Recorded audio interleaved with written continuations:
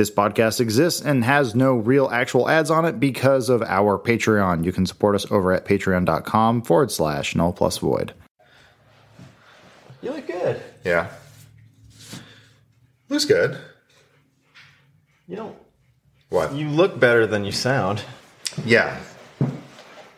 Hi, puppy. Hey, you did this to me. But I did it to myself because I love him. Well, you shouldn't put your face in his coat. Yeah. I don't know. It's fine. I feel like there's... Get out! There's two types of people. They're both allergic.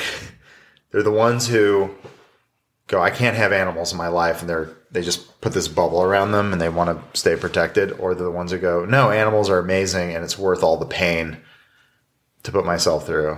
Yeah, I think everyone's allergic to animals. I think so. Yeah, in some level. But mine do this. It's weird, and like was here all week, all totally fine.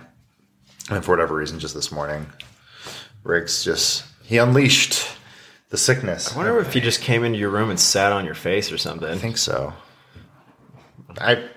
Who knows? Why does the body do I woke up and he was does? standing on my chest one time. It's also been freezing here. I haven't been eating great. I haven't been drinking a lot of water. Make it sound like it's a prison. No. I mean, It's a prison for... I haven't been eating healthily. Oh, no. Yeah. I've been eating well, but I've had about 1,000 times more donuts than I'm used to in a given week. Mm-hmm. So I've had 3 with donut hole. But no, I think we were saying like, we could do 3 of these. I think that'd be okay. And you're like, no, I want to talk about the metaverse. And I'm like, yes. I just kept reading it and getting pissed off. Why is that always the impetus for him? Like, I think because you see what it is, or I guess Andy Rooney. There are a lot of know-nothing boobs who don't appreciate the modern art being put up in public places in all our cities. I know this is true because I'm one of those know-nothing boobs. Viewers send me things all the time, and it makes me cranky because it's stuff I don't want that's too good to throw away. Tonight we have a big surprise, a wonderful surprise. Mr. O.J. Simpson himself has promised to come in for a no-holds-barred interview. Well, no, Andy Rooney's like, I'm old and I don't like this. You're more of like, this is all bullshit and it's just deflection from this company's trying to hide it.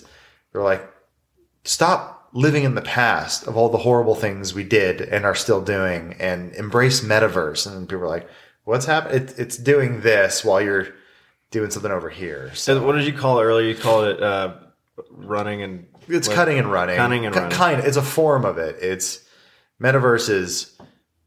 I mean, I'm with them. I'm like, yeah, the name Facebook doesn't really work. But I think you just renamed it FB, you know? Mm-hmm. But then I guess people might think you're Fine Brothers. Or just F. Yeah. We're just the big FU. Yeah, exactly. Like, we're the big F. Something like that. But Meta is such a huge pivot, especially for such a big company, that you have to know that strategically part of it was this name is so tainted.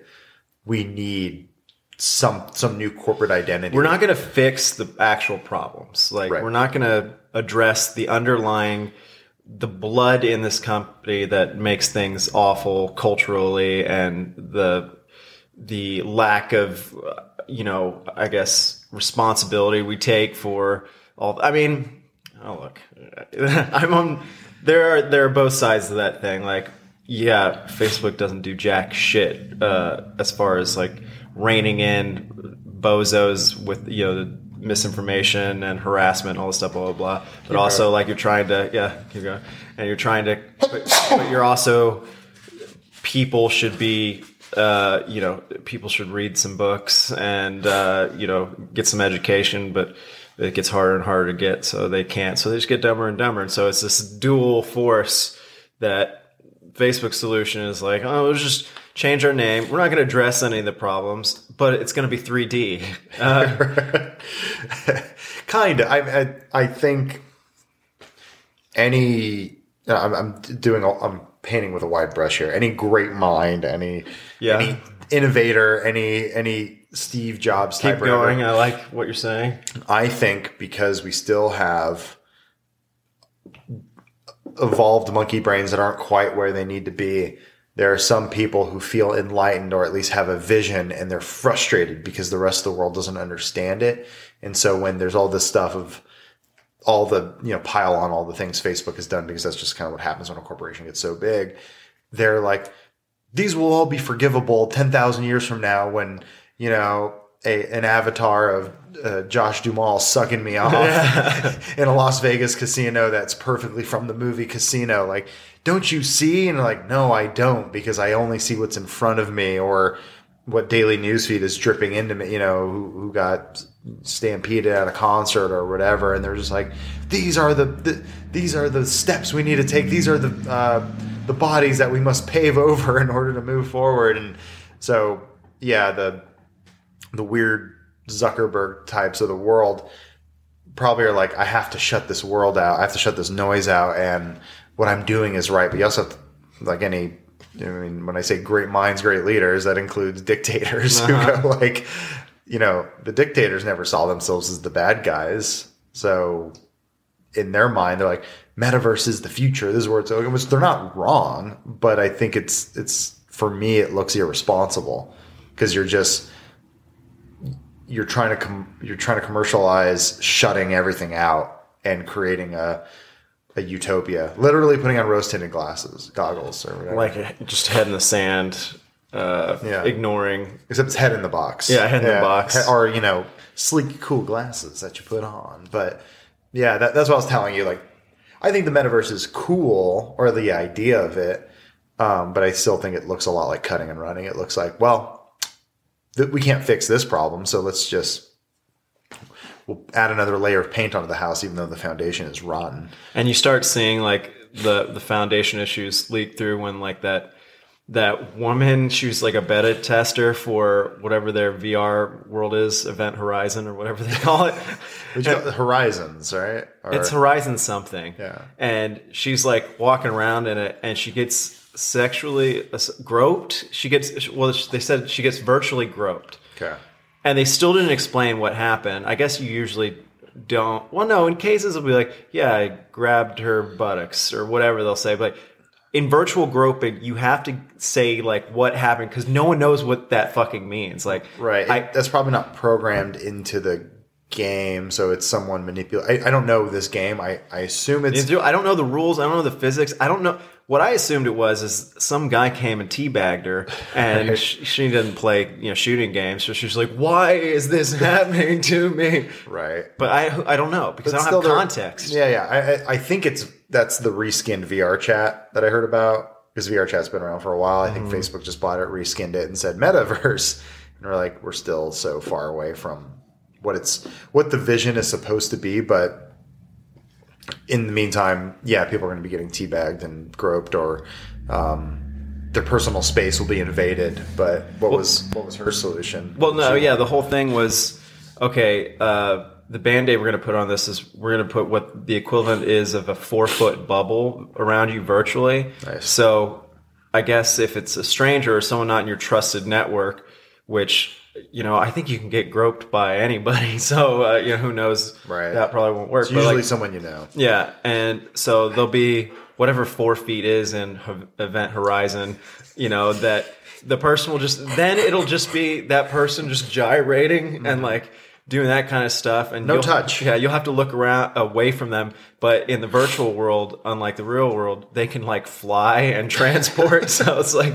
and they could just turn into a giant penis that wags at you, and then you have to block them or shadow ban. Well, yeah, I was saying I think the solution there is you get meta with the metaverse, where what one person sees is not what another person sees. So the person who's detects that you're doing unsavory things, but the other person sees you doing like a happy dance, or you're giving them flowers, or like you're just you're just changing the reality, and then the person who's doing horrible behavior is being like applauded and like, you're so great, but it's all fake. It's all well, it kind of turns into like Ghost Dad or something, like shadow banning. Well, here's my equivalent. So shadow banning in the regular world is just like, okay, you type stuff, you don't know that people aren't seeing it. Right. But if you're shadow banned in the metaverse, it's like Ghost Dad for a lot of reasons, because you're drifting around, no one can see you, you're having a great time, and you're still exposing yourself to others. They just can't see you. You're still putting the thing in the drink. Yeah, was that the plot point of Ghost Dad? He's a ghost putting roofies and quaaludes in girls' drinks. A romance to keep alive, and a secret to keep. The movie was ahead of its time. It was in a lot of ways. It was a think piece. Yeah. I feel like you have to do that because, like we said, the foundation is rotten, which is going to be, the bubble, I think, is a great reactionary method. Yeah. It's going to be so fun seeing the reactionary, just the patches in the dam, It's because, at the end of the day, you can't stop people from being awful, but I guess you can put them in their own purgatory and they don't know they're in purgatory. So that's probably what it's going to look like. But this whole conversation started because we still want to do those Wikipedia articles that we did for Rook, but the joy of those is, okay, what's a futuristic Wikipedia article where you get to invent history, but you do it in this really streamlined way. And I mentioned I saw something about the metaverse, forget exactly what it was. But I said, like, I can't wait to see the first trial in the metaverse. Yeah. And then you sent me something of like some guy, like a hitman, like asking, how do I murder people in the metaverse or something like that. I'm like, oh my God, it's only a matter of time. Well, the hitman stuff is funny because like the whole thing I think anyone wants in a game usually are stakes. Like whether they can put a finger on it or not is you want to have some sort of way to die or take a hit or something like that. Otherwise you're essentially, metaverse is playing on cheat mode, God mode, because you can't be killed. You know, you can't. Well, except the money thing. Right, well, yeah. I mean, it's why survival games are so popular. Things like EVE Online, where it's like one server, one life, and if you lose it, you got to start all over. And it's like that's what makes it. It makes it fun for people. For some people, that's not for me, and it makes it fun for a lot of people to watch. That's why like battle royales are so popular, because it's that whole thing about you versus 100, and the stakes are so high. But in something where you can respawn over and over and over, it's just not as much fun to watch. No, and I was thinking about like in the metaverse. So originally, a long time ago, there was this guy. So these parents had this kid who was just spending all their time in fucking WoW and wouldn't leave the room or whatever, and just hated the parents, and the parents just didn't turn off the internet. I don't know what the deal was. They didn't know. So the easier route for them was they hired this professional hitman in WoW to find their son and destroy him constantly wherever he appeared, and take him out to demoralize him and make him never want to play the game again. And it took, I think, 3 or 4 months, but eventually it worked. Like the kid, he was like, "Fuck this, fuck it! Like I don't want to touch that game anymore." And they paid the hitman, whatever they paid him. And I was so much more complicated. I know, just putting up a firewall that says Warcraft doesn't or having work a discussion anymore. with your kid, like that's cutting and running. It's not like it's creating this elaborate solution that I ended up writing a script with a couple of friends about it, that was based on it. But it's completely like it's pushing that off and going some other Band-Aid route, a very creative one. And I mean, it's really funny to think of this guy just destroying this kid constantly in this game. But like in the metaverse, you're going to want. I imagine since people have avatars and whatever, like, and people are going to be just as pissed off at each other as they are now. You'll target people and you'll follow them around, and it's not like there's something visual about it that takes it to the next level, because if it's a username or it's a whatever, I imagine it's going to be harder to change avatars, but I don't know. Like, I mean, the whole thing is right now it's a buzzword, and it's for me, it's the same as, everyone's trying to crack this nut, whether it's crypto or game streaming services, if it's Stadia or Xbox Cloud or whatever. It's like, you're talking about the keys, like the random. No. Well, I'm saying there's different technologies that people are trying to crack because they want that next thing. So like I was saying crypto and blockchain, those everyone's trying to figure out like what's going to be the one, or is it all of them, or we still don't know yet. NFTs, it's all new. And then Google just announced they're closing down Stadia, which is their cloud streaming. So you don't actually own the console. You're getting a video feed of a console in a server farm somewhere, and it's sending video, but it's just not as good. Everyone's trying to figure that out because once you do that, you kill piracy, you control the entire ecosystem. The problem is it just plays like shit. The Xbox One is actually not bad. It's actually fairly decent, and it all signs point to it's going there. We're just waiting for that thing. So metaverse, it's look, we're still trying to figure out how VR headsets work. We're still like the Quest is pretty cool and it's close, but it's still you're still going to walk into your wall, the controllers aren't that great. The first murder in the metaverse, it's what does that look like? It's you, I don't know, you somehow, it's got to be some sort of virus thing that you can see that it destroy. You'd have to create the death sequence, so you'd have that satisfying visual element, but behind the scenes it'd be destroying their fucking computer, and you're like, I was saying what's probably going to happen, it'll all play together. I don't think whatever Facebook is building is going to be the one. I think it's going to be a sort of a blockchain run thing. It's just slowly killing the world or quickly killing the world.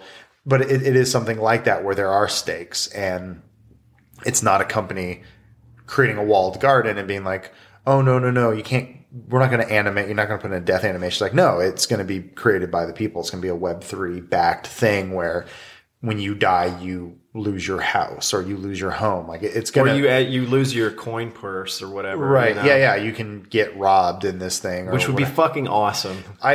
Yes and no. It depends if you're doing the robbing or not, but yeah, it'd be awesome to hold up. Maybe that's the first thing, is the first mugging in, virtual space. Well, you get tastes of that in, what is it? Grand Theft Auto 5. They have the, I don't know if you ever did this, but on GTA Online, it was you could rob stores. Yeah. And they have the mic input, and the louder you yell, the faster they put and I was like, okay, we're getting there. Well, that's the thing, is I wish Facebook would have just, look, I hate Facebook and Meta, but if they would have bought Rockstar and the whole Grand Theft Auto engine and be like, this is what we're building it off of, I'd be like, I like where they're going with this. Everyone's a criminal. Yeah, everyone's a criminal. They're all flying. They all have bad skin. Yeah. That's probably more what it's going to look like. But we're still years and years away from this stuff. So in a way, whatever company rises from the ashes of Facebook because they're losing a bunch of money on this stuff, I'm not saying they're going to go away or anything, but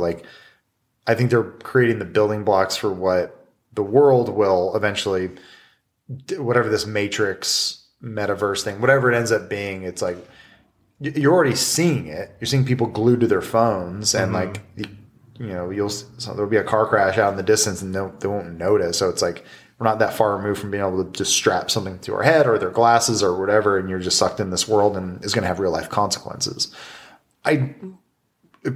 Quantum computing is going to play a part in it somewhere, where there's some digital nut that we cannot crack because we can't even see it yet. But once that happens and it all becomes this seamless thing, then we'll have the trial. Yeah.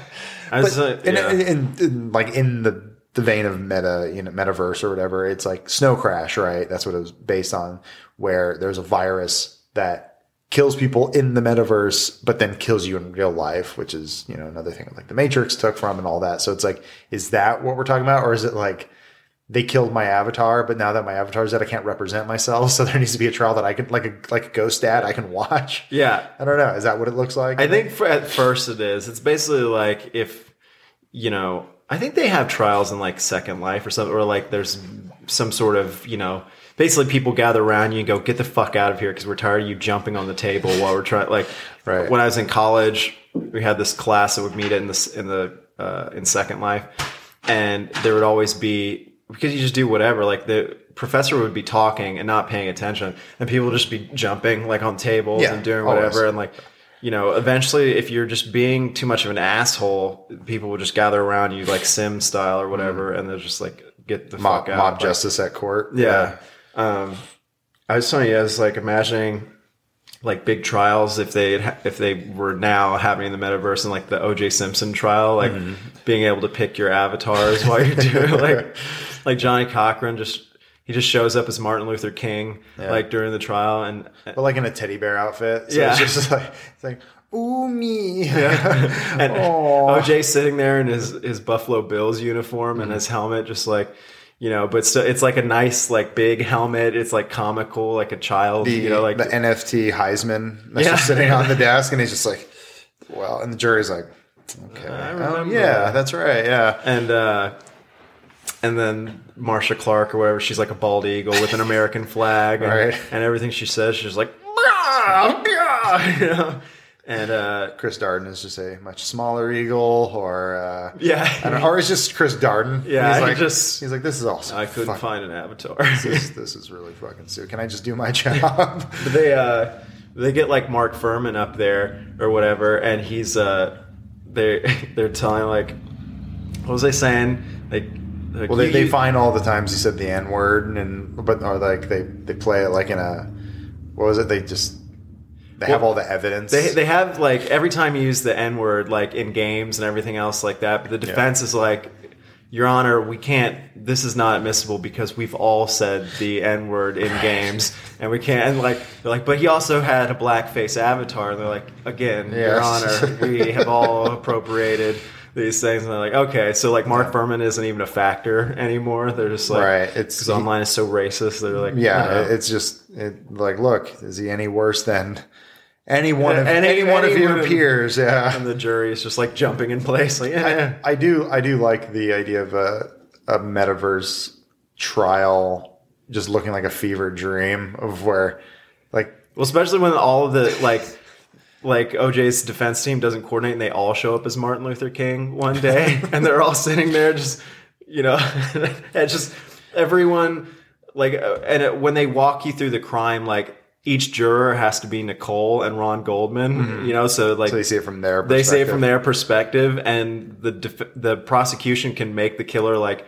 a double OJ, you know, like he's just like even bigger, and he's got like a chainsaw or whatever. They can dramatize it, whatever. We're like, we're not saying this happened, but this is what could have happened. Yeah, you're just burning these images into people's mind, and they're like, but no, this, you know, then the defense says like, well, no, this could have happened. They're like a rogue pigeon drops like some scissors, they fall, and then a tornado comes and takes the evidence away, and you see all, you know, yeah, that could have happened. No, it's like Nicole and Ron Goldman show up talking about how they, you know, they're really jealous of how great a football player OJ is, and how such a great Hurt spokesman he is, and they should do something about him and take him out, and they like, you know, they have like pipes and all this other weaponry or whatever, and OJ's sitting there like he's about to write a check to charity, and they attack him, and that'd be great, like trials of the future where it is just a complete mockery and a joke at this point, when they're just like, let me paint a picture for you, and it's doing it in real time, and you're just seeing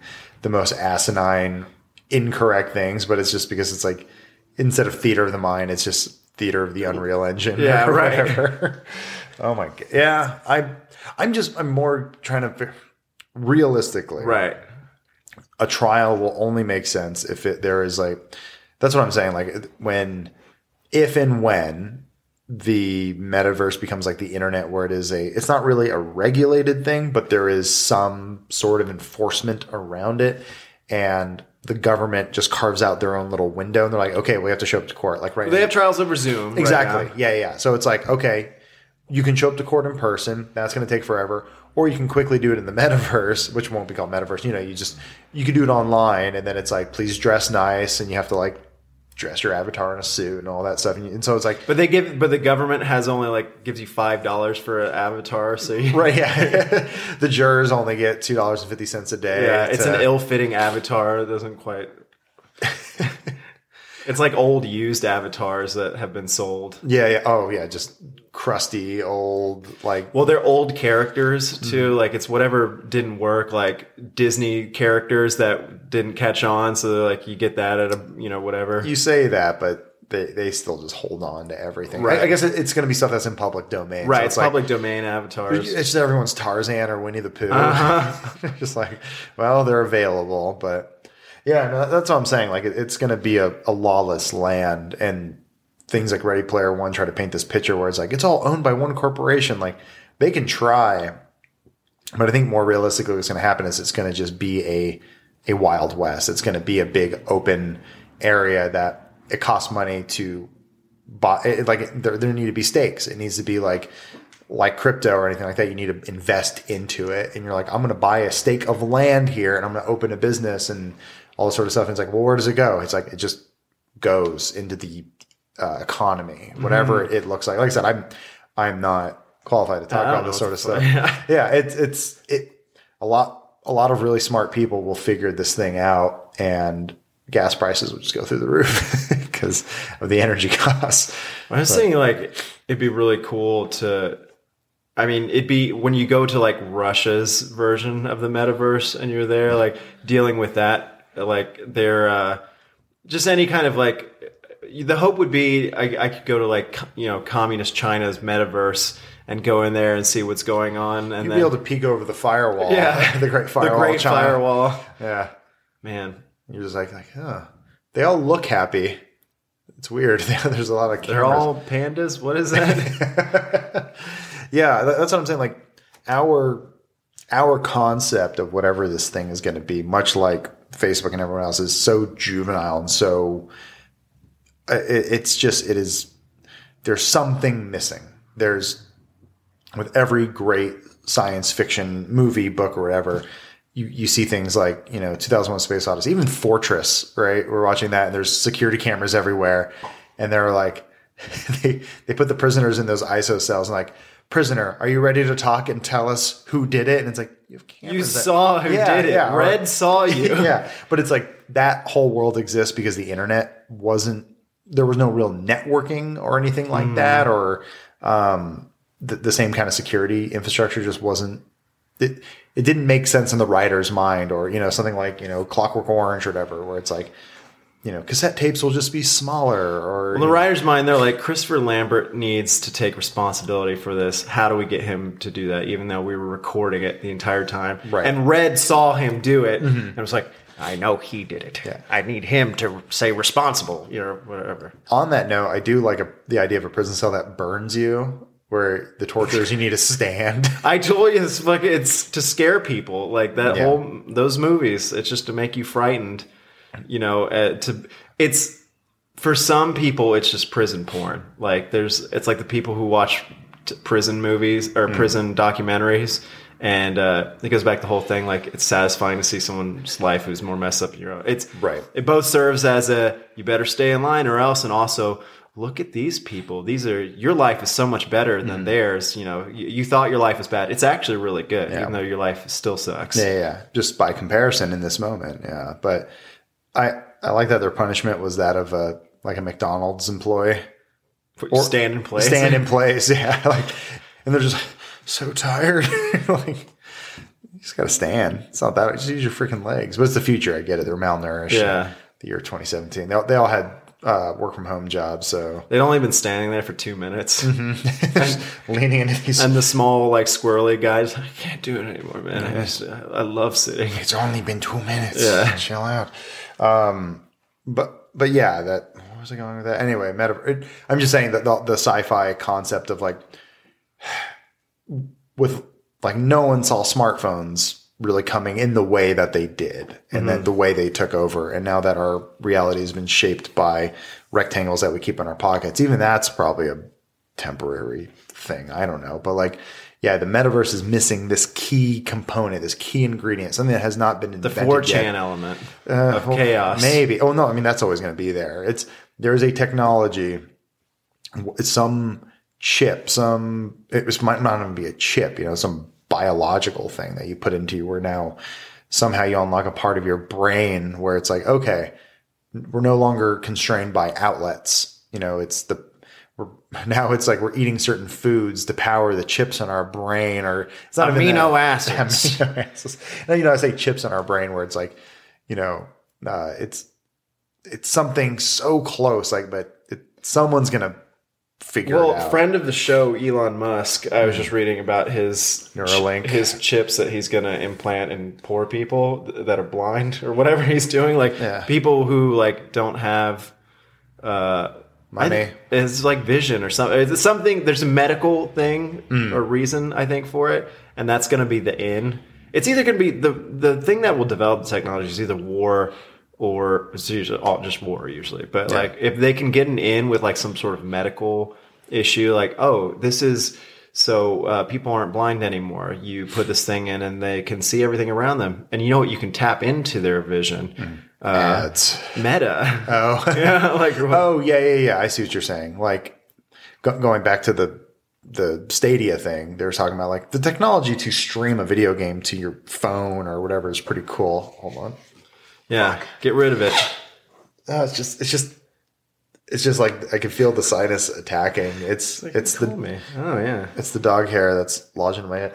No, so it's that thing where like, the technology started out for something, right? But then it's like, well, it can also be used for something else. Maybe meta, that sort of thing where it's like a server that can stream video game level worlds or whatever, but you don't need the equipment at your house. So it's like, it's being streamed from a server farm somewhere else. And it's like, okay, if we just improve the, and then also Elon's making internet satellites, that do 500 megs a second. So at some point it's like, okay, well now you just can't escape the internet with 5G and everything else, that it's like, okay, it's just being beamed into you at all times.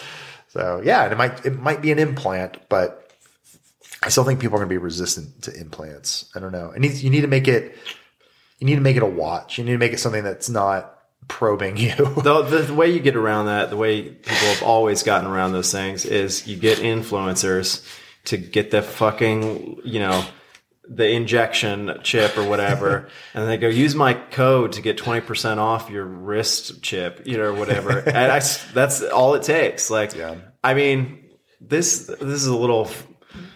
isn't a direct comparison, but go with me on this. On Instagram, I feel, and this may just be anecdotal evidence, a lot more women are getting breast implants because they're on Instagram and they're seeing these fitness women or, models or whatever the case is.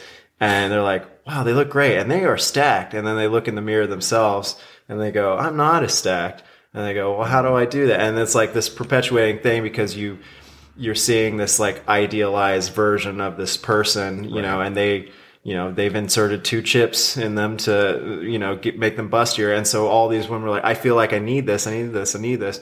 And it's the same with guys. They'll take supplements to get shredded, even though they don't know those guys have not drank water in 4 days. And they've, been just having diarrhea for a week. It's also steroids. Yeah, steroids or whatever. It's just, if it gives you if it's the perception of a better life and you've got this person you look up to doing it, then you will get that chip. Right. And it's all market data research anyway. I mean, Instagram owned by Facebook, Meta, whatever. It's like, well, that is already kind of metaverse-y, where it's like you're influencing people's perspectives of themselves. So it's like,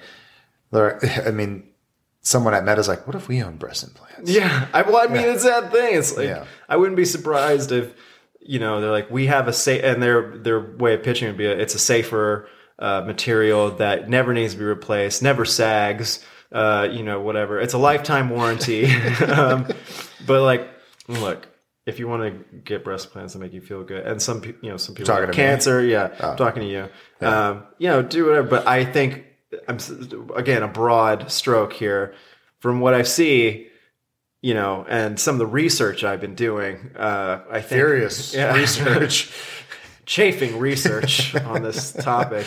But you covet things. It's just people. It's natural what you do, right? And if you see this kind of thing, like if it's people with chips being implanted, you're gonna be like, Well, it is kind of cool. And what, I can take it out at any time? Yeah, you just, you know. You stop paying for it and it just, Women women get birth control, whatever, capsules into their arm. Yeah, but they're also tracking modules. Yeah, they are. The Apple AirTag birth control. Well, it has your body count inside of it. It knows every different person you've had sex with, and it uploads it to the cloud. Yeah. It takes samples of them. And your insurance goes up as, you know, however many sexual partners you've had. Cool to download sperm donors from the cloud. Or like you're just a jealous boyfriend, like, how many dicks? And you like scan their arm. You make a really good point with the birth control thing, because like that is an implant. It's an implant, and it lasts for 3 months or 6 months, depends. That's what they told you. Yeah. No, babe.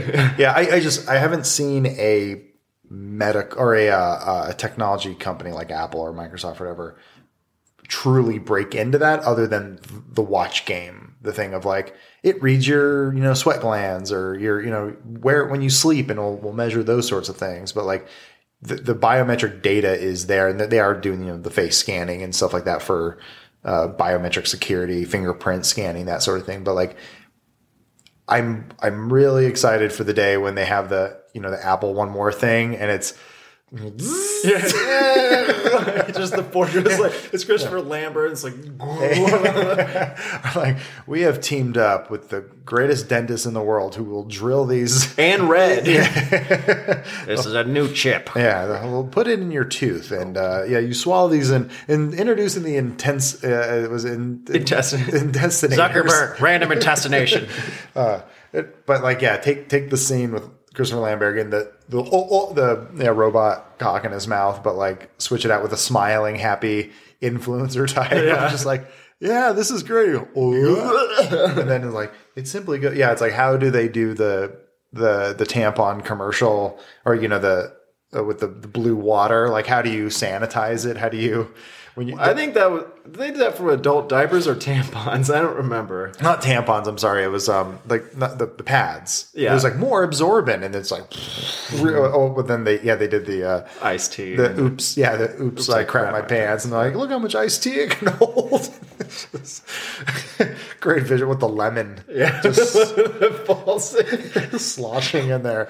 But yeah, it's that sort of thing too. When they're like more absorbent, you're like, why is it always blue? And it's like, because red it makes us feel icky and gross. And so it's like, how do you sanitize something which is so inherently gross, which is our own bodies and our insides and stuff, when it's like, when you put the chip in? Yeah, that's what I'm saying. Like, it needs to be something like, it's going to be like an earpiece, or because to do like an eye implant and like sell that to the public, it's got to be contacts or something, right? Could be just a patch. Yeah. Oh yeah. See, yeah. That's again, go back to birth control, or that's even smoking.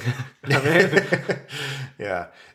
What are you on? I'm on Metaverse. Trying to quit. I'm at 5 milligrams of Metaverse a day. It's a gum with some eye drops.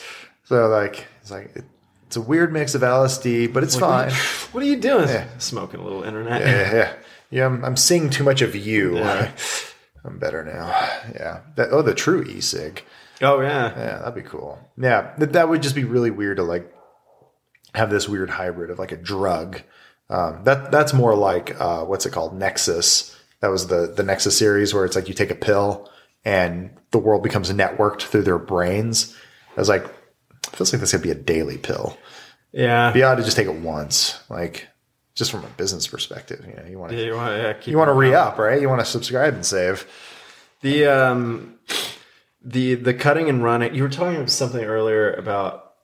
I don't remember what you were going just saying saying, with the. I was saying that the whole meta thing just irks me because it feels irresponsible, and it reminds me of myself, where a lot of what I just feel like inadvertently I've been taught was, if something's hard in your life, you cut it out and run away. I won't get into like hyper details or anything like that, but like I've been in my childhood, everything was taught to me was like, hey, if a family member or someone in your life is being too complicated, you cut that out, you move on, you ignore them. But that's taught now too. Anyway, I was just saying that was never explicitly said to me. That's just what I learned, and then just seeing patterns in my life and looking at them, and like, oh my god, I was subconsciously repeating these patterns instead of turning around, taking ownership and saying like, no, why don't I, look at the mess that I made, or talk to the people that I hurt, or, at least just overall take responsibility, as opposed to saying like, nope. And that just seems to be, when you really look at it, you see shades of that everywhere. And for me, when I saw Meta, it was like, rather than addressing the problem, we're just going to do a new, look over here. Look at, we're rebranding. And it's like, wait, rebranding is not taking responsibility or making anything better, because what you're just saying is, too bad it's this way, but now that's got a new coat of paint. This pig is twice as sexy. Look at its lipstick. I mean, same thing growing up. And I mean, it's something I still, I want to say in the last 3 or 4 years, I've definitely turned a page on that way of thinking of the, whose responsibility was it? Or like, what, was I really the cause of this? Or just, again, shutting people out, like, if they do something or whatever, it's like no hope for them, and just like moving on. And because again, like what you said, I was learning that from family and the people I was surrounded by. And it took a long time to get to the point where it's like, no.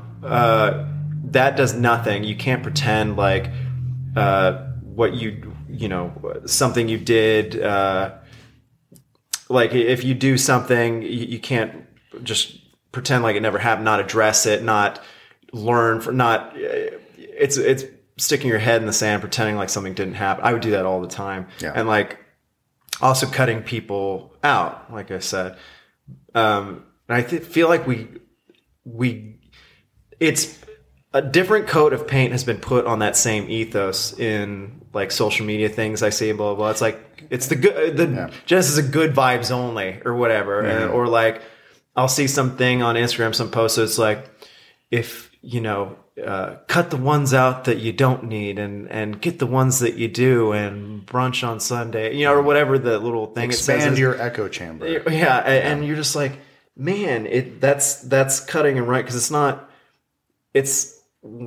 just kind of the bridge is gone and whatever, it's fine, move on. But also you're not addressing something that could be within you, that maybe it's a learning thing that you need to do with someone else, or, eventually you cut enough people out of your life and then you don't have anyone there, like it's the thing I see with, any group that has ever tried to do the master race thing, where they're like, only blue eyes and blondes, or whatever you want it to be, right? Like, this is the one thing, and it's like, eventually that's just going to get distilled. I like how you did the Nazi jump. Like, all right. Well, I mean, it's the prime example, but in a similar way of the whole, like, we're just going to cut out the things we don't like. But then it's like, okay, then what do you do when you did that? Because you're going to feel there's going to be some emptiness where it's like, well, now we're going to cut out this thing and this thing. And then you're just chopping away, rather than what I feel is the healthier option is to go, well, be more accepting, or at least looking inward and going,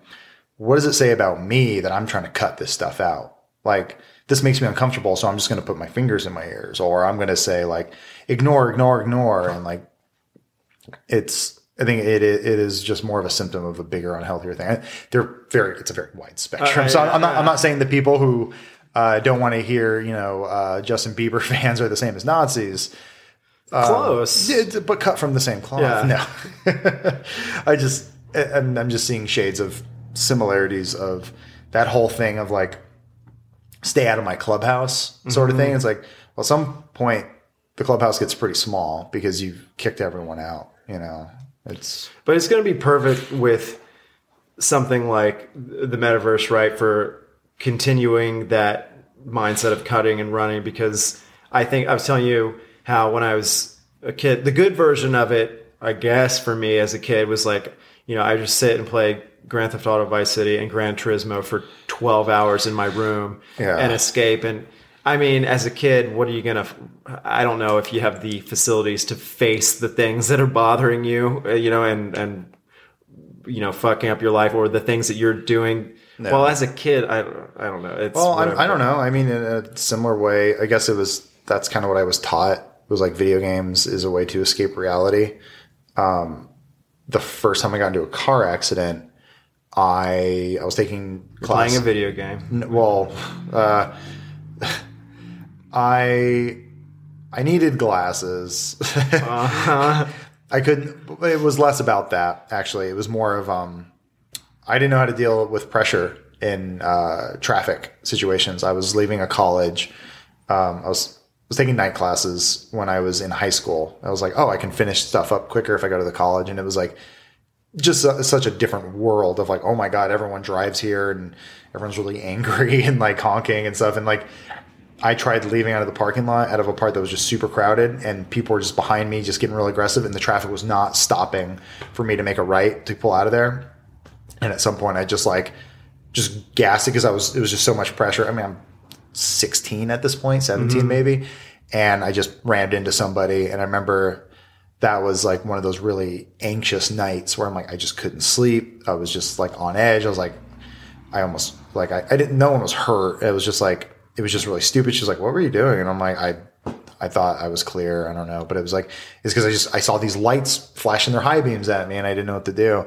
But I remember that entire night just playing Max Payne because I was like, and that like helped. But then I realized I was like, that's not good. That was me escaping. That was me doing like a dopamine swap of I'm feeling a lot of anxiety and a lot of fear and shame and all this other stuff. And I'm just going to go escape into a virtual world because of my own anxieties. And I was like, that was not, I learned a very unhealthy habit from that point moving forward, which is if things are hard, I can escape. Well, it could have worked if you needed that like settling of nerves and you did that. And then if you had the tools at the time to then after you play Max Payne, you're like, okay, why did I do that in traffic? And you know, or why was I anxious there? But instead you don't have those tools at the time and it takes you, 20 years to get those tools, but you don't have those tools at the time. So you're just like more Max Payne, yeah, it was cutting and running in a way of not addressing the real issue, which was, I have a people pleasing problem. I was more worried about the guy behind me and what he needed as opposed to driving safely. And like I ended up putting someone's life in danger. And thank God no one was hurt or anything like that. And the side of the car that I hit was thankfully the passenger. Oh, I mean, thank God the car was empty. It was only a driver. But like that was a really stupid decision that I did based on the person. Now I just don't care about the person behind me. Yeah. Yeah. Nor should I, We almost got into a wreck last night because I didn't care about. I think I was going 60 and a 35. Yeah. So that would have been really bad. I'm at that point, no one was in the right, but he was less in the right. Well, I think I was completely in the right. Let me tell you why. Go for it. Well, Your Honor. I don't think what you saw was as I was pulling out, he had swung around that car. They were both going really fast. And the reason why I went on the outside lane is because I didn't see him because they were both racing or I guess swapping back and forth. And that Mercedes happened to be behind that other car. And so as I came out, I was like, okay, I'll go in the far lane. This guy's going to zip past me. Well, that's when Mercedes came out. They're neck and neck, and they both braked at the same time. And I looked in the rearview mirror, and I was like, well, we're going to get hit. And I had nailed the gas already to lessen the hit. And I think I said sorry, too. You were doing like, sorry. Yeah. You were doing that thing, but like your body and your mouth were doing two different things. I know. Like the sorry while you're gunning it was really weird, but you said it was just your instincts kicking in. Well, it's from my street racing as a teenager in the undeveloped neighborhoods during high school, which is real. I used to do that. Yeah. We'd street race every few nights. Mm-hmm. That's where I learned all my tricks and learned what NOS was. Yeah, that was during the reason why everyone was doing that. It was definitely Fast and the Furious had come out, and everyone's like, "Yeah, man." One kid did have nitrous in his car. I immediately blew it up as soon as he used it when we raced, right? Because we do circuits around.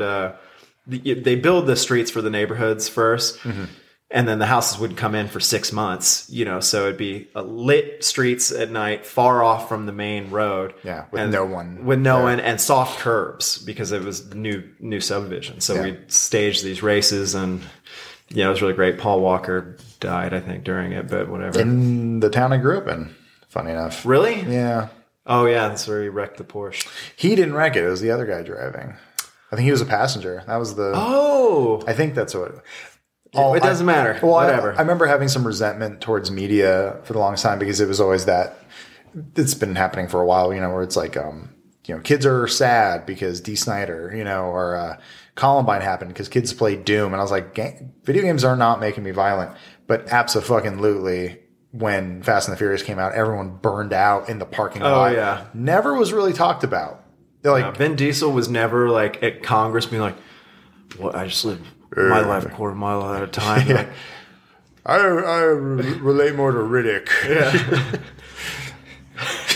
God, man, that would be even a lower point than we're at now in Congress. But anyway, yeah, it was just something that's kind of interesting, which is, I also the responsibility ends up kind of falling on the person, but I was absolutely irresponsible, and in my '94 Civic, I was like, that movie was pretty cool. Squealing the wheels, this salvage little red Civic. I had a Toyota Supra, so it spoke to me personally. Wow, yeah. Good on you. Yeah, how'd you come by that? In Baton Rouge, Shreveport, Louisiana. Mm-hmm. It was, I needed a car. I wanted a car, and I'd been looking and looking, and I wanted a Supra, and my dad was like, "You're not going to find one. You're just not going to find one." Mm. And he's like, "What about this nice Ford F-150?" And my dad knew I wanted. He's a car guy too. He knew I didn't want like there's a Blazer, an old '70s Blazer, which now would be worth tons of money or whatever. But I was like, "No, I want a Supra. I want a Supra." And even I was like, there's no way I'm going to find one. Not in middle America. No, or the South like that. And I don't know how it happened, but we were coming back from he had another business at the time, this tire recycling business, and we were driving back from it, and in this fucking We Finance kind of lot, there was a white Toyota Supra there. Wow. And I was like, what? And my dad was like, what the we go in there, we talked to the guy for a little bit, and we're like, can we take it and kind of look at it? He's like, sure. And he probably didn't know that I immediately take my dad's shop and get out all the compression gauges and like have it jacked up, do all this stuff, look at all this, basically went through the car and then went back and said, "Hey, here's I'll give you 10 grand for it." And he didn't know about Fast and the Furious, so he didn't give a fuck. And man, so what did you? Do you remember what you got it for?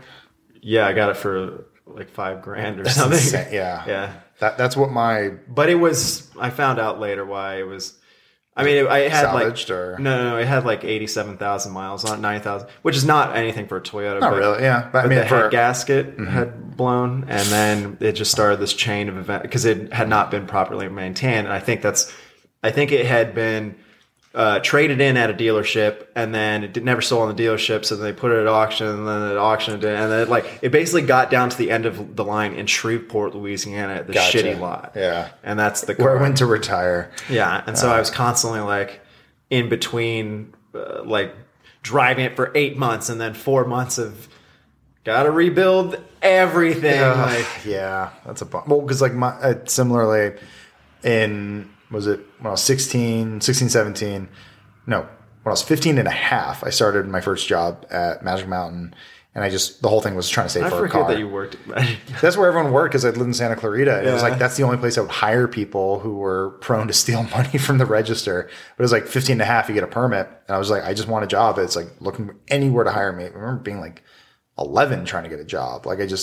That was my whole childhood, was basically told, get it yourself because I'm not giving it to you. Mm-hmm. And it was that was the mentality I always had, which has definitely shaped who I am in a lot of ways of don't rely on people because everyone will just going back to the Cinderella thing. I remember being parental figures being you need to go play football. You're getting pretty chubby. And I'm like, oh yeah, that makes sense.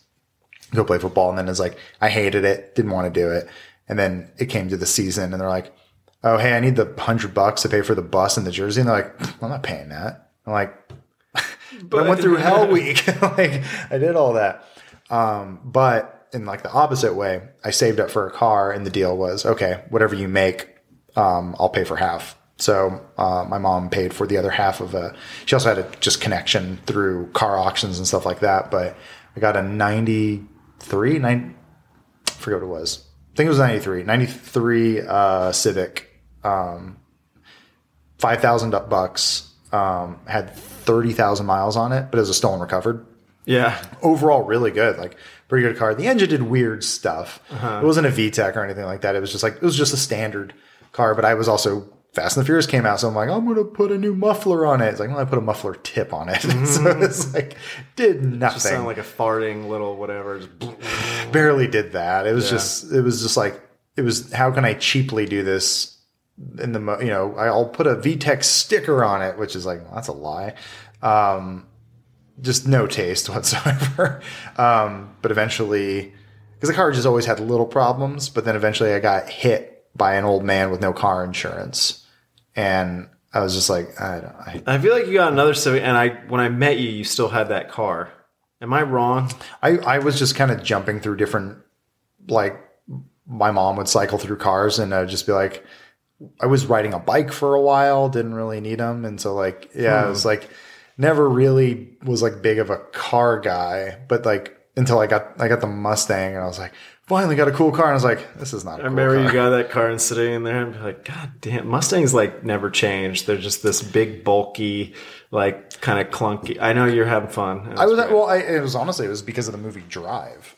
Everything you purchased is all cars. Yeah. No, which is a terrible way of looking at things. But I remember just seeing like that. It's like, what is that car? And it's like, that's what Mustangs look like now. They're pretty awesome. And like, oh, you can get a stick. That's pretty cool. Like, I didn't know you can get muscle. And like, gas was, $2 a gallon at the time. Like, gas is going to be cheap forever. And that didn't last long. So then I went to the Volt. And yeah, so next car will probably be... You're not going to have a car. It's going to be a flying car. Yeah. I don't know. It's like, I like the car talk stuff just because I think the restoration process is really fascinating. I'm living it through you and what you're doing, but like, there's something really nice about that. And it feels like something we're losing as we're getting to the metaverse and all that is like getting your hands onto something that you own. Yeah. Is going away. Well, yeah. I mean, you already in real life, you own anything, you lease things, you rent whatever, but if it's totally digital, like I remember one of the first instances they were talking about with metaverse things. They're like, Ferrari is getting into it, and you'll own a 458 or a 488 GTB in the metaverse. Like, what's the point? Like, I wish I could reach out to these people that are about to buy this Ferrari and be like, come in here and come into my workshop and let us hold the welder together. And, and so you can be like, oh, this is a physical thing. Let's sit down in this like little speedster Carmen Ghia and, feel the wind and the potential death inches away from you, that you can't get in this other weird place. You have a picture of James Dean on your dashboard. Yeah. You're like, it's just it's a bobblehead James Dean where he's just like this. And I'm like, you're trying to get him to move. It's a similar kind of car. But at the same time too, like I understand it where there is this gap of essentially of like the idea of owning anything is just so far removed. Also you shouldn't buy a Ferrari. You should lease it because it just loses half its value. Yeah, totally. It's really stupid. But it's more appealing for someone to play a game like Gran Turismo and go like, look at all these cars I own because it looks real, but you don't have to pay for the storage, you don't have to pay for the gas, all that stuff. So like there's that digital ownership. And then you get into the business of like NFTs where like there is some now perceived value of it of like, well, this is actually from Ferrari and you can run it through the blockchain and you can see it's legit. And so now there's value to this digital item, but it like all monetary things, everything else, it's all, the consciousness, group consciousness, like it's the belief in the thing of it being real makes it real. So I can see why that makes sense. And then also you'd show someone that and be like, oh, that was really neat, Aaron. I got all this grease on my hands and shut up, pussy. That wind really hurt Keep my sanding. ears. I think there will always be people like you who enjoy the real nature. I don't mean it to sound like you need to get your hands dirty kind of thing. I think where it comes from for me, there is that element, but there's also going back to cutting and running. There's a disposability aspect to cutting and running, to where next. My phone's a little slow. Give me a new one. New thing. Yeah. And I think when you kind of live that cutting and running mentality that things are disposable, moving on, you I mean, there's less importance on a new thing that you find, the new person, the relationship, the new car, the new whatever the thing is. There's less importance on it because it is impermanent in your mind. It is something that's disposable. So it's like by bringing someone into my workshop and forcing them to do labor, they appreciate the realness of something to where it's like, oh, this is a physical thing.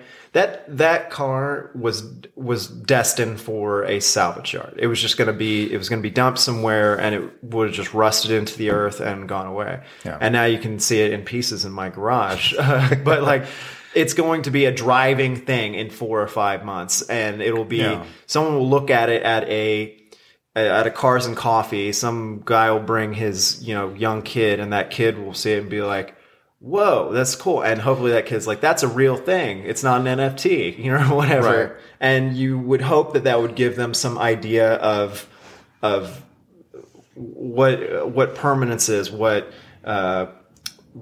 something real is, what connection is with a thing, with a being. Right. Well, I remember I had a teacher, really smart guy. He taught this class called Strategy, which is about like, it was mostly just like how to get it's a class that should be taught for everyone, which is like just life lessons and like things that will help you get through your life. But remember one of the things he always talked about, he was like, I am mechanically just so off. I can't fix a toaster. I can't take something apart and put it back together. My brain just cannot put those things together. So I understand there are people like that with that limitation. But I also stress that anytime something breaks, at the very least, try to take it apart. Just because there is that small rewarding factor of like, the cat water dish stops. And it's a simple thing. You take the filter apart, you clean it out, you put it back together. Oh, it's working. Wow. It's very satisfying. Yeah. Or like the first time you replace a spark plug in a car or something, or something falls apart, you put it back together. Or like, I installed a radio in a car, stuff like that, where you're like something that feels disposable or something where you're like, I want a car with Bluetooth. So you buy a new car with Bluetooth instead of like, well, no, you can modify and update the things that you have now. Not that that's what everyone needs to do, but I think it is like a nice, not a rite of passage, but it's like, it might change the perspective of like, well, rather than buying a new bowl, try to put the old one back together just to see if you can and see if you can salvage something old. And this is kind of getting into the idea I pitched you for a show I want to do, or us to do in the next few months. Rite of repair. Rite of repair. RITE. Yeah. Rite of repair. I like it. The whole idea of like doing a project and trying to grow as like a person. Well, it's learning about yourself as you're doing a project. It's because once you get into this zone of fixing something, and it could be, my thought is start small with something. Like it could be find an old antique and like repaint it, like a small thing, and then we could move up to, doing the bodywork on a Carmen Kia. But which you're already doing. Yeah. No, but the idea, and there's already the movement for the right to repair that's going around because people are fucking tired of not being able to which work I think on their tractors and their phones, and which I think is being outpaced by obsolescence, planned obsolescence. As much as it's like we're growing, there's over 1,000 of us. It's like I'm all for that. I think trying to make things last as long as possible is probably the healthier mindset, and then also just I think makes you appreciate things. But we've been conditioned that. It's a new year. It's a new thing. You throw away the old thing or you get some money back for the old thing. But I like where your head's at.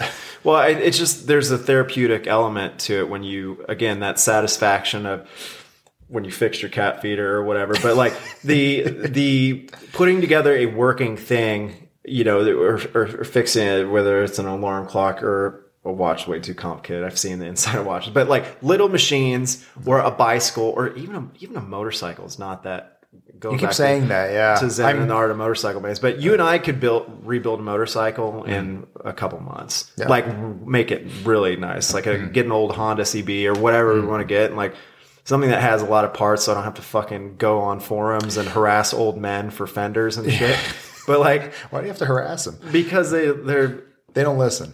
Well, they put up an ad for instance, the things I've gotten for that car from forums, the ad has always been like 6 years, or it was originally posted 6 years ago, 8 years ago, and they'll update it every 4 or 5 months with the same price.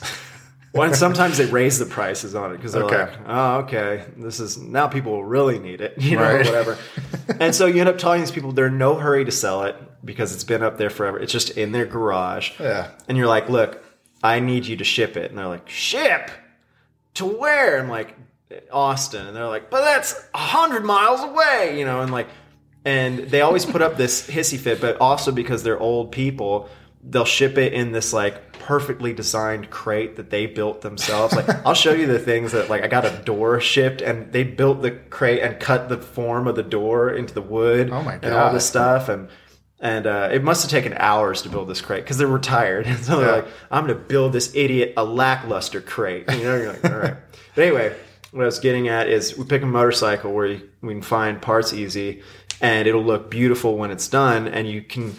The things that you rebuild on a motorcycle they apply to a car. They apply to a machine that has internal combustion or is electric or, has hydraulic anything in it. Like you from rebuilding a motorcycle, you could troubleshoot your refrigerator if it goes out. There's there's an interconnectedness to machines, to everything we touch. From these microphones to, whatever, a toaster. Yeah. And by building those blocks within you and kind of knowing how your world works, and then also the focus it takes to rebuild these things while you're learning, it's just, I don't know.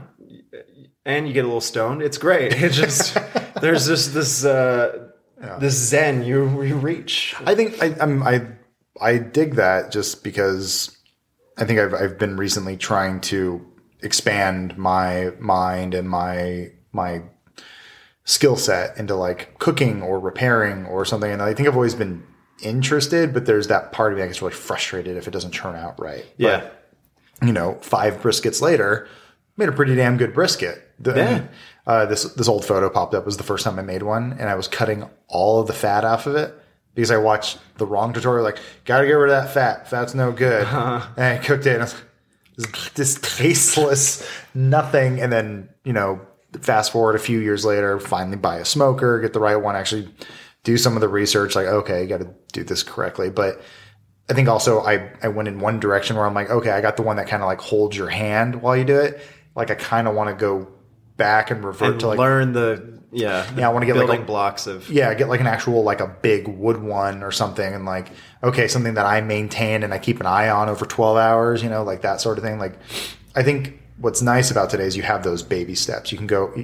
You have games like My Summer Car, right? Where it's like, you can learn to put an engine together from the 1980s in like kind of a cool, interesting way of like, okay, it's a simulator, but like, you can dip your toe in and then... maybe get your hands on the real thing at some point. The show I kind of want to do that I want us to do is My Summer Car, but with not just the car, with other starting. You can start small. I want to do or what a those, motorcycle. I want to do what those guys do in Rust Valley in one day over the course of a year. Yeah. Rust Valley Restores like, me and Adam are here, and we got a motorcycle we're doing for a client. It's going to cost about $10,000 to restore. We quoted him $200.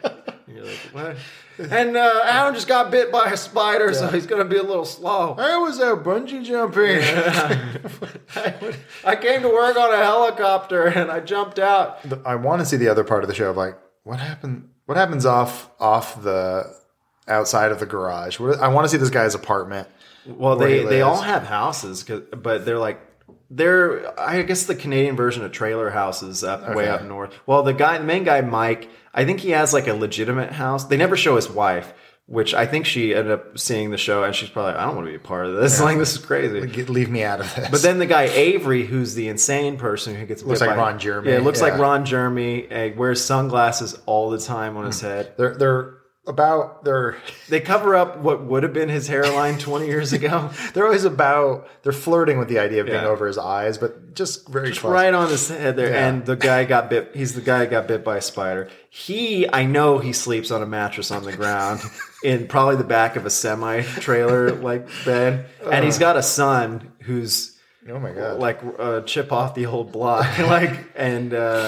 it's gonna end up in jail, but hasn't gone to jail yet. Not quite. And they're like starting a business together. I think by the end of one of the seasons.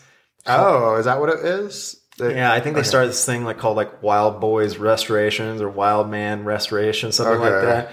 And they like, there's a different show in there where there is what we're talking about. There's a therapeutic element because the guy Mike talks about like this is my legacy. This is like, I love these things genuinely and like everything, no shit leaves the shot. Like there's this personal aspect to all these things. Yeah. And then they distill it into like, I cut through my hand with a torch. Right. I mean, they're obviously making TV. Yeah. Someone saw them and went, oh, this is gold. Yeah. Like, they'll yuck it up. They'll be like, you should put on gloves, Junior. And he's like, hey, don't put on gloves. Like, gotcha. And then burns his hand. He's like, should have fucking put on gloves.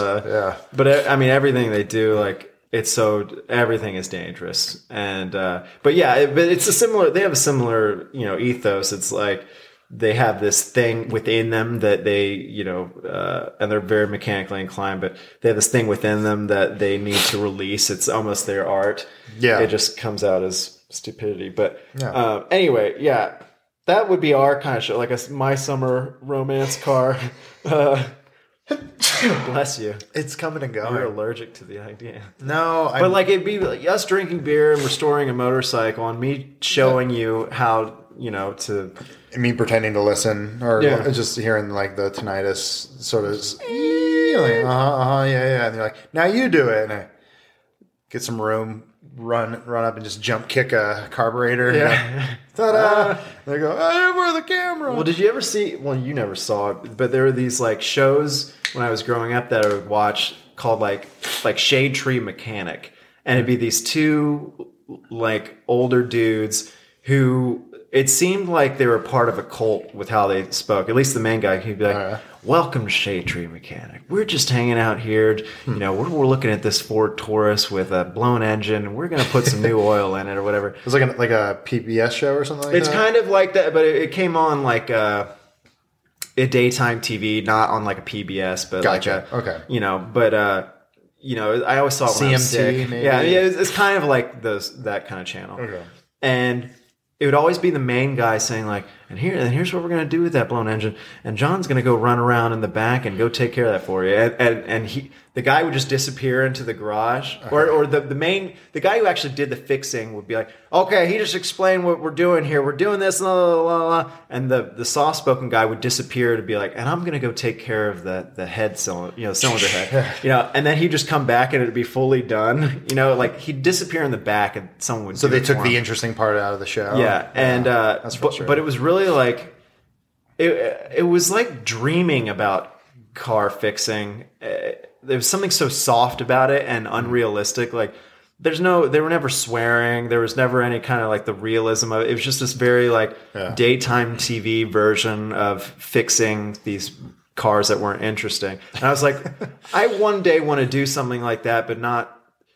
I feel like it went too far the other way, where it's like Hot Rod Restores, and it's like, fuck you, I can't, fuck, this is our new Camaro, and we're putting the chrome in it, but it's like, I don't want that either. That's not what people do. There's meth, there's weed, there's somewhere in the middle. What's I think it's like barbiturates and meth, like they're just on fucking Quaaludes. Like, we just woke up from a nice nap, and we had a nice tea earlier, and John, you were with my wife last night. Did she talk about the car we were working on? We were both napping. Yeah.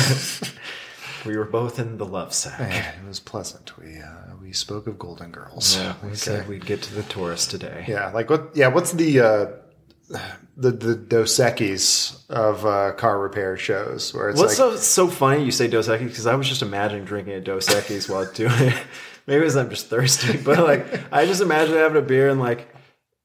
Granted, when I was drinking Dos Equis the other night and I was grinding something on the fender. Grinding on me. Yeah, I was grinding the fender, grinding metal off the fender, and I set my pants on fire. Yeah. I was 3 beers in. I would never do anything on that car drunk because... Well, you end it after... I always think of... Except drive it at the end, I think of Shawshank Redemption where it's like you you tar the roof and then you have a nice beer afterwards. Like that to me is like the greatest like feeling of you're not drinking to hurt yourself or to numb the pain or whatever. It's like I didn't appreciate that when I was a kid, where it's like when you're a kid I had a beer, it's like, oh god, beer is the worst thing ever in the world. But then it's like, I don't know what it was. Like one day I was like, it's like a really hot day, had like a beer and I was like, oh, this is the greatest thing in the world right now. And I can't explain it. It's like that.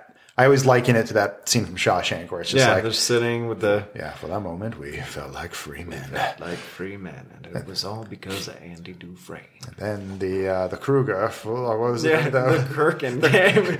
And there can only be one prisoner. The Gurgen threw a British man off of the roof for some reason. And then Red came in and said, you're all having unauthorized beers. Random intestination. Time for amino acids. Yeah. Just mix it all up. It's fine. But anyway, the celebratory beer is nice. And also, once you do, it's like any kind of creative anything outlet. Like, I can't write drunk because it ends up shit. Like, if I were welding out there drunk, I'd be really pissed off the next day because like, oh wow, I have to cut this all off. This doesn't work. So it's like, part of the show would be celebratory beers or slow drinking throughout, I was saying you like in the feel too, instead of being, meth or Quaaludes, it's like having a nice beer at the end of the day. Yeah. And it's like, okay, that's probably something more my speed of what I would like to make, which is a like, hey, good job. You did good. Not Rust Valley Restorers of just like, so that's what meth is like. Okay. Well, there's a weird like... going into YouTube, right? There's a weird like gap between the successful car YouTubers who they don't do their own work, or they do work that's way beyond what anyone would actually do, like in their garage. Like there's one guy who's cool. I think his name's Tavares or something, right? And he's like always rebuilding these. He's like doing a twin turbo Lamborghini and doing all this crazy shit. He also has too many projects, so he's never like finishing anything. So you don't get that satisfaction necessarily. But like, there's that one end of it. And then the other end are like, there are these 50, 60-year-old dudes that are like, just pulled out the Carmen gear. And I think we're going to put in this patch panel today. I think this is kind of a hard one. Just like, it's, again, that's the Quaaludes and this is the meth. Well, there's I see that all the time too. I was watching a tutorial on like how to make thick burgers, right? I was like, got a pound of beef and I was like, how do I make like a really thick hamburger? And I didn't realize you do the puck in the middle. Yeah. But the guy filming, GoPro on his head, he's like, all right, these are going to cook for 5 minutes. I guess I can fast forward it. And I'm like, no fucking shit. Like, as someone who edits video all the time, I'm just like screaming at the TV of like, what is wrong with you? There is that weird quality gap in quality of stuff like that too. But then like, I don't know. Yeah, I'll there's one video, I have to send it to you. I was looking into car wraps for a while. I was fascinated by them. I was like, oh my God, this whole thing is taken off. And I had no idea like what it takes to like do a car wrap. Yeah. Guy was wrapping like an Audi R8 or whatever. But it's very Canadian, like very like Vancouver, Toronto kind of Canadian. And it gets a little weird, almost like a little homoerotic, where he's like, I went to this man and he didn't couldn't stop looking at him, and I was just so fascinated. I'm like, is this going into comedy? So he's just having a stream of conscious. Like... He's doing VO, talking about this like kind of like a handsome, dumb looking guy, just like kind of like, yeah, I just like to, really big on doing car wraps, and the VO is just like strangely erotic. Like it's like I was almost expecting to go into a comedy. Like, did I just get duped into watching this guy like who? It starts as a car wrap, but he falls in love with it, and he's like. Later that week, I left my wife for this man, and he didn't have me. It's I've been outside his home for 3 days. See this video. I'll show it to you. I mean, I might be remembering it differently, but I just remember being up at 2 a.m. watching a car wrap video. I'm like, what the? Both of you are in the wrong in that video, like or in that situation, like. But that's the other part of me too. When you're talking about making stuff like that or making video stuff, it's like.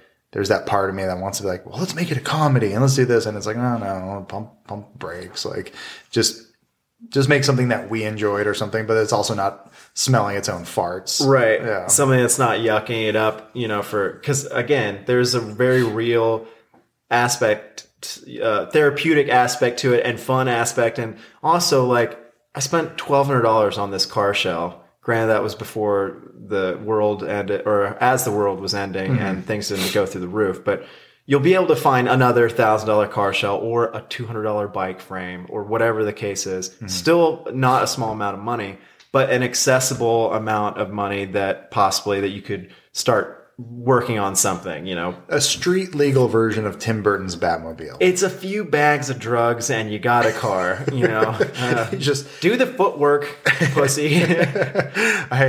I fell asleep, and when I woke up, the car was done. Yeah. But my hand was missing. Well, that's the other thing too. Like the final thing I'll say about it is like, okay, my summer car or a metaverse version of things, like I understand more accessible because you're not having to buy a physical thing or whatever, though you're paying for those things somehow. But like, I want to put forth the idea that you don't have to spend a bunch of money to get that tactile satisfaction of something that you finish, that you're proud of, and that you can actually use when it's all said and done, and no one can take it away from you. Yeah. I like where your mind's at. I'm excited to go on this adventure of. You can watch me weld before you head off to the airport. Yeah, flight's not for another couple hours. I mean, and you got a birthday to celebrate, so you should weld. Yeah, y'all watch me weld, and that'll be the celebration. Knowing you, your dream is to weld on your birthday. Yeah. So, I'm looking forward to that. I'll do that. And I guess anyone, not that I ever want to get into a dialogue with people listening or watching this or whatever, but it's like, I think if there's any like thing to go out on, it's like, try something new. Try something that's outside your comfort zone. I started a YouTube playlist on my own that just says, this is called Learn Something New. And it's got a bunch of like Blender, not physical Blender, but like 3D design. Like I need to learn 3D design. Like it's just, it's so accessible at this point from where it was when I was young. I'm like, I need to learn that. I need to learn Unreal Engine. I need to just need to get outside of my comfort zone and go like, okay, not everything's just in Adobe Premiere. It's like, just because I know that really well doesn't mean I shouldn't try other stuff. So it's like, when going back to cutting and running, it's very easy to just try something and then abandon it and not, try and get better at something. And, everyone gets discouraged. Just get a beer, take a beer break, and then get back to using the grinder. Maybe wear an apron instead of just sweatpants so you don't end up with a small flame next to your crotch and you're just good. An apron. Yeah, just an apron. Just my bare ass sticking out of an apron. Well, I hope someone out there, including myself, goes out and tries something new. We won't look at them, but I'd like to see projects. You just send me projects that you're working on. I did my pegboard wall. I'll send you that. Well, I like your, but I'm saying like if there's someone out there, message Aaron. Message me, send me projects or link me in them.